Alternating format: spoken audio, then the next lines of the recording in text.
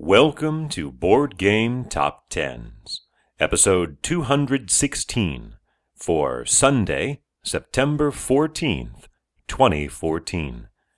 This is the BGG Top 10 edition, an occasional look at the top 10 games from a particular year in this version of the BGG Top 10 edition. I was doing this on a more regular basis earlier in the year, every couple weeks. It's actually been since June since I've done one. I've gone through every year going backwards, and this time around I'm back to the year 2000. According to Board Game Geek, these are the top 10 games released in the year 2000. And I should note that is typically true. I'm going by the number in parentheses, the year in parentheses on the game's page, right next to the game's name on Board Game Geek, but that's not always the year that it was actually released here in the United States. And on a subsequent version of this list, I will use the year it is released domestically. Here, I'm just using the year that Board Game Geek gives. All right, enough preamble. At number 10, 320th overall, is Dream Factory, formerly known as Hollywood Blockbuster, and much formerly known as Traumfabrik. It's by Reiner Knizia, published most recently by Philosophia Edition.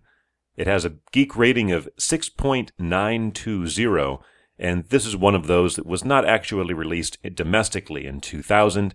It didn't reach these shores until 2006. At number 9, 314th overall, Blokus, by Bernard Tavitian, published by Mattel, 18 points better than Dream Factory. And 11 points above Blokus is number 8, 304th overall, La Chita, by Gerd Fenkel, published by Rio Grande Games.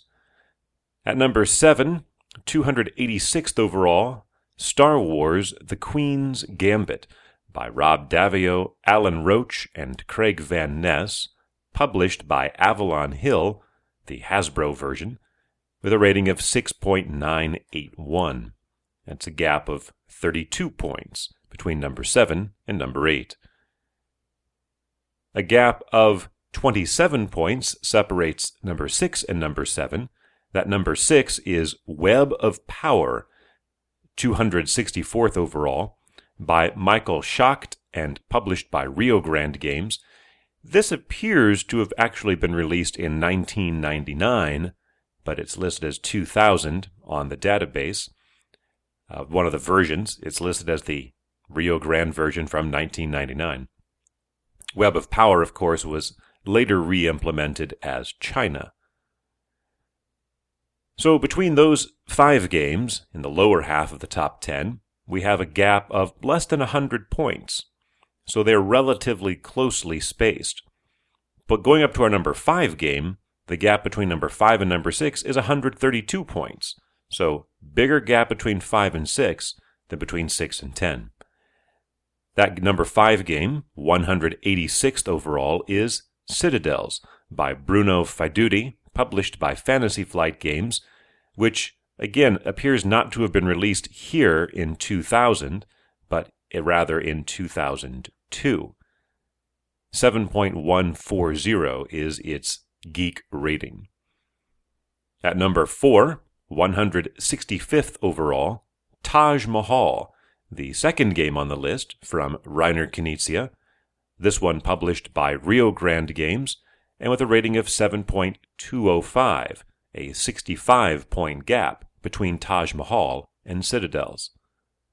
And a 95-point gap up to number 3, 117th overall, Battle Line, a third game by Reiner Knizia, published by GMT Games.